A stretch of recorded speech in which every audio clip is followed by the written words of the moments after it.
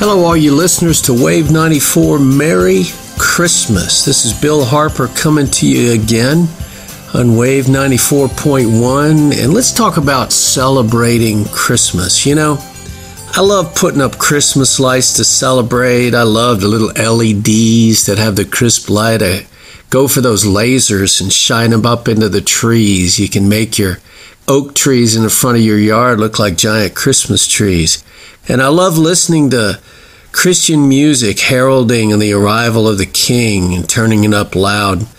There's a song I'll talk about later entitled What a Glorious Night by Sidewalk Prophets. That's a good one to turn it up loud. I sing along to them in the car. You don't want to be with me when I sing. It's not pretty, so that's why I sing when I turn the music up real loud. And you know, whenever you get the Bing Crosby singing White Christmas, oh, please, no. I mean, that's like stale crackers instead of the delicious feast awaiting us in heaven. So I just love to celebrate this season, and look at the lights is special to me. You know, the other thing that we get into and perhaps get distracted by is all the shopping and all the gift giving and we got to get it all, you know, all of that tangible stuff. Does it make you weary, the shopping, the hassles, the crowds? My wife, Debbie, gets very weary over all of that. Let's not forget the point of that. Long ago, after the King was born, and it's probably a couple years, 3 wise men, 3 magi, sought him. They brought gifts. I looked up the word magi, which is plural for the word magus, M-A-G-U-S. It translated as a seer or a wizard or a sage. Well, somehow these 3 magi knew that a king had been born. All throughout tradition and historical records, it talks about the 3 magi. But they were drawn to take a long journey. They were drawn to find this King of Kings, an infant king, and fall down and worship him. But the gifts were just a footnote. They were not the point. Remember, the seeking and finding and worshiping was the point. In a way, celebrating him was the point, but the gifts were not the point. They were a footnote. They were a side item. Let's keep that in perspective as we go through this holiday season, when the holiday shopping clouds your vision. The gifts are only a footnote. The worshiping and finding the King is the point. Interestingly, you know, the Magi, how did they know the Bethlehem star? Do you realize this year in 2020 that Saturn and Jupiter will have a conjunction? On the 21st of December 2020, the December solstice, the planets will line up and look like one brilliant star as Jupiter and Saturn come together. There was a great conjunction, and a last one was in May 2000, but you couldn't see it because the position in the sky. There was another great conjunction in 1623 when Galileo was all alive, but it was also hard to spot because it was too close to the sun.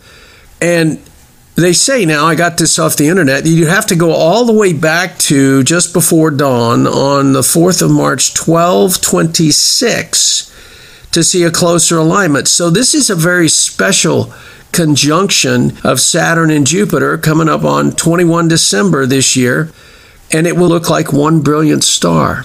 I wonder what the Magi was following, the brilliant star. Some say it could have been a supernova. It could have been the conjunction. But it's been a long time since Jupiter and Saturn were aligned. I wonder what that means. You know, I found also to be very interesting that when the King came, that night he was born, he revealed himself first to the low of low, the lowliest people, the shepherds. You know, back then the shepherds were, man, they were dirty. They lived in the fields. They were the very low-class citizens. Interestingly, Joseph and Mary were not that much upper class either. So Jesus chose to be born by a lowly couple, and he chose to reveal himself first to the lowly class of shepherds. And he was born in a lowly manger, probably smelled like animals in a barn, right? And he was just humble. Everything was humble about the king, like washing dirty feet humble. There's a wonderful book I read a few years later entitled Eli, and the author was Bill Myers. And the guy's name was Eli Shepherd, and the byline that I share from Goodreads says, "What if Jesus had not come until today? Who would follow him? Who would kill him?" The plot goes that a strange science fiction event hurls a TV journalist into another world exactly like ours, except for one detail, in that Jesus Christ did not come 2,000 years ago, but today. What would it look like if Jesus came into this world today? The book features him born in the back of a motel laundry room, and this story, told through the eyes of a journalist, watches the gospel unfold as a Messiah wearing a t-shirt and blue jeans does the same thing. He heals people. He raises them from the dead. He speaks startling truths. He captures the heart of a nation, but it also earned him enemies, as ruthless as they are powerful. This book, Eli, by Bill Myers, is a really wonderful, intense, thought-provoking. Eli, the book, strips away religious tradition to present Jesus fresh and unvarnished. It's really a wonderful story. Bill Myers has weaved a wonderful story whose truth will refresh your faith. Jesus, a bit of an enigma, a story. I can't always grasp the significance of him. It's so big. Our Savior, what he's done for us is so big. Now, you've heard me talk about the larger story before here, and again, John Eldredge speaks of this in his book, Epic, but we often sing stories, and the Christmas story is often told from a perspective like Sing Away in a Manger or the song Silent Night. But what really might have been taking place is a very dangerous mission, a great invasion. Jesus leading a daring raid into enemy territory to save the free world, but to also save humanity. Interestingly, in the retreats we would do, we would show the opening scenes of the movie Saving Private Ryan, the assault on Omaha Beach. Oh, violent and bloody. And it may be closer to really the world at war, Jesus' invasion, than Away in a Manger or Silent Night. You see, the byline for the movie Saving Private Ryan is the mission is a man. Now remember, when I say man, I don't mean male, I mean a member of humanity. The mission is a man or a woman. The mission is you. He came to save you. You know the parable about leave the 99 in Matthew 18. He says, if a man, the Bible says in Matthew 18, if a man owns 100 sheep and one of them wanders away, will he not leave the 99 on the hills and go look for the one? He's come to find you. He's come to find each and every one of us, but make it personal. It's you. The mission was a man. You see, in the midst of this great invasion, a great mission behind enemy lines, he's come to find us. It's also spoken of, course, in Revelation 12, and talks about the dragon that stood in front of the woman who was about to give birth, so that the dragon might devour her child the moment it was born. And she gave birth to a son, a male child, who will rule the nations with an iron scepter. And there was war in heaven. And you know the rest of the story. Michael and the angels fought, and Satan was defeated and cast down, but not destroyed. He was enraged at the woman and went off to make war against the rest of her offspring, those who obey God's commandments and hold to the testimony of Jesus. And although you may understand Revelation to be a prophetic book of the Bible, and it is, remember that right after Jesus' birth, Herod went to a town and slayed all the children in Bethlehem. What violence then. Remember, that may explain why life is so hard right now. We're living in Act 3, the battle for the heart. You were born into a world at war. If that sounds depressing, I want to bring you to the better part, the happy ending. You see, we haven't gotten to Act 4 yet. Act 4 is entitled The Kingdom is Restored. And that's what I'm celebrating at Christmas. I'm celebrating the hope of the coming kingdom. I'm celebrating the arrival of the King in a person. This is a king with a capital K. He came as an infant king, and now he reigns and rules as the King of Kings. And he's a person. He's a personal friend to me. I hope you can say that too. And if you don't know him, ask him to reveal himself. Ask him to be personal. Seek and find him. Let your kingdom come, Lord. Let your kingdom come. I found it to be interesting reading the verse in John 27 that Jesus said, "Do not let your hearts be troubled and do not be afraid." Are we afraid and troubled in these times? Yeah, honestly, I am sometimes. But then I take my eyes above the line and I seek the King and I listen to his words.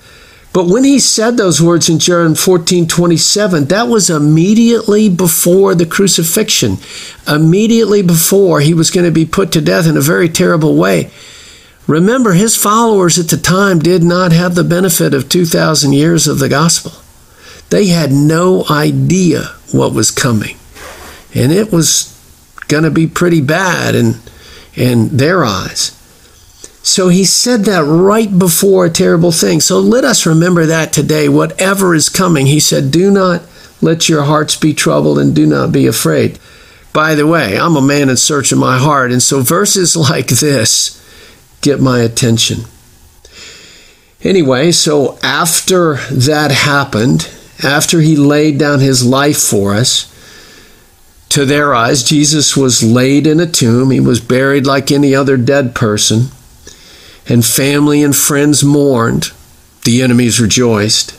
Most of the world went on with business as usual. But then a resurrection happened. A resurrection to be followed later by the ascension. He came back. He was restored to them. This is the ultimate happy ending. You see, we will all be restored. All of creation will be restored. I am waiting on Act 4 when Jesus returns and the kingdom will be restored. And that's what I pray when I say, Lord, let your kingdom come. Oh, that's the hope. That's the joy. That's the celebration of Christmas right now, knowing that the King has come and knowing that the kingdom will be restored one day. That's my hope and that's my joy. So I'm going to leave you with this song, What a Glorious Night by Sidewalk Prophets. The lyrics go, I hear the angels singing hallelujah. Let the earth receive her King. I know that love has come. Sing it out. Jesus Christ is born. Merry Christmas to all you people out there. This is Bill Harper on Wave 94 FM. Lights, please. And there were in the same country shepherds, abiding in the field, keeping watch over their flock by night. And lo, the angel of the Lord came upon them, and the glory of the Lord shone round about them. And they were sore afraid. And the angel said unto them, Fear not, for behold, I bring you tidings of great joy, which shall be to all people. For unto you is born this day in the city of David a Savior, which is Christ the Lord. And this shall be a sign unto you. You shall find the babe wrapped in swaddling clothes, lying in a manger. And suddenly there was with the angel a multitude of the heavenly host praising God, and saying, Glory to God in the highest, and on earth peace, goodwill toward men.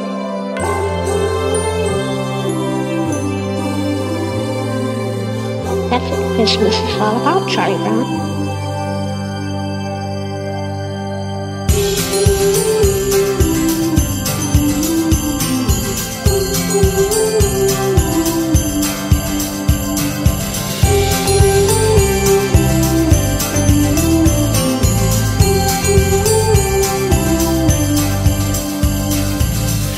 shepherds came to see the baby, stood by his mother's side.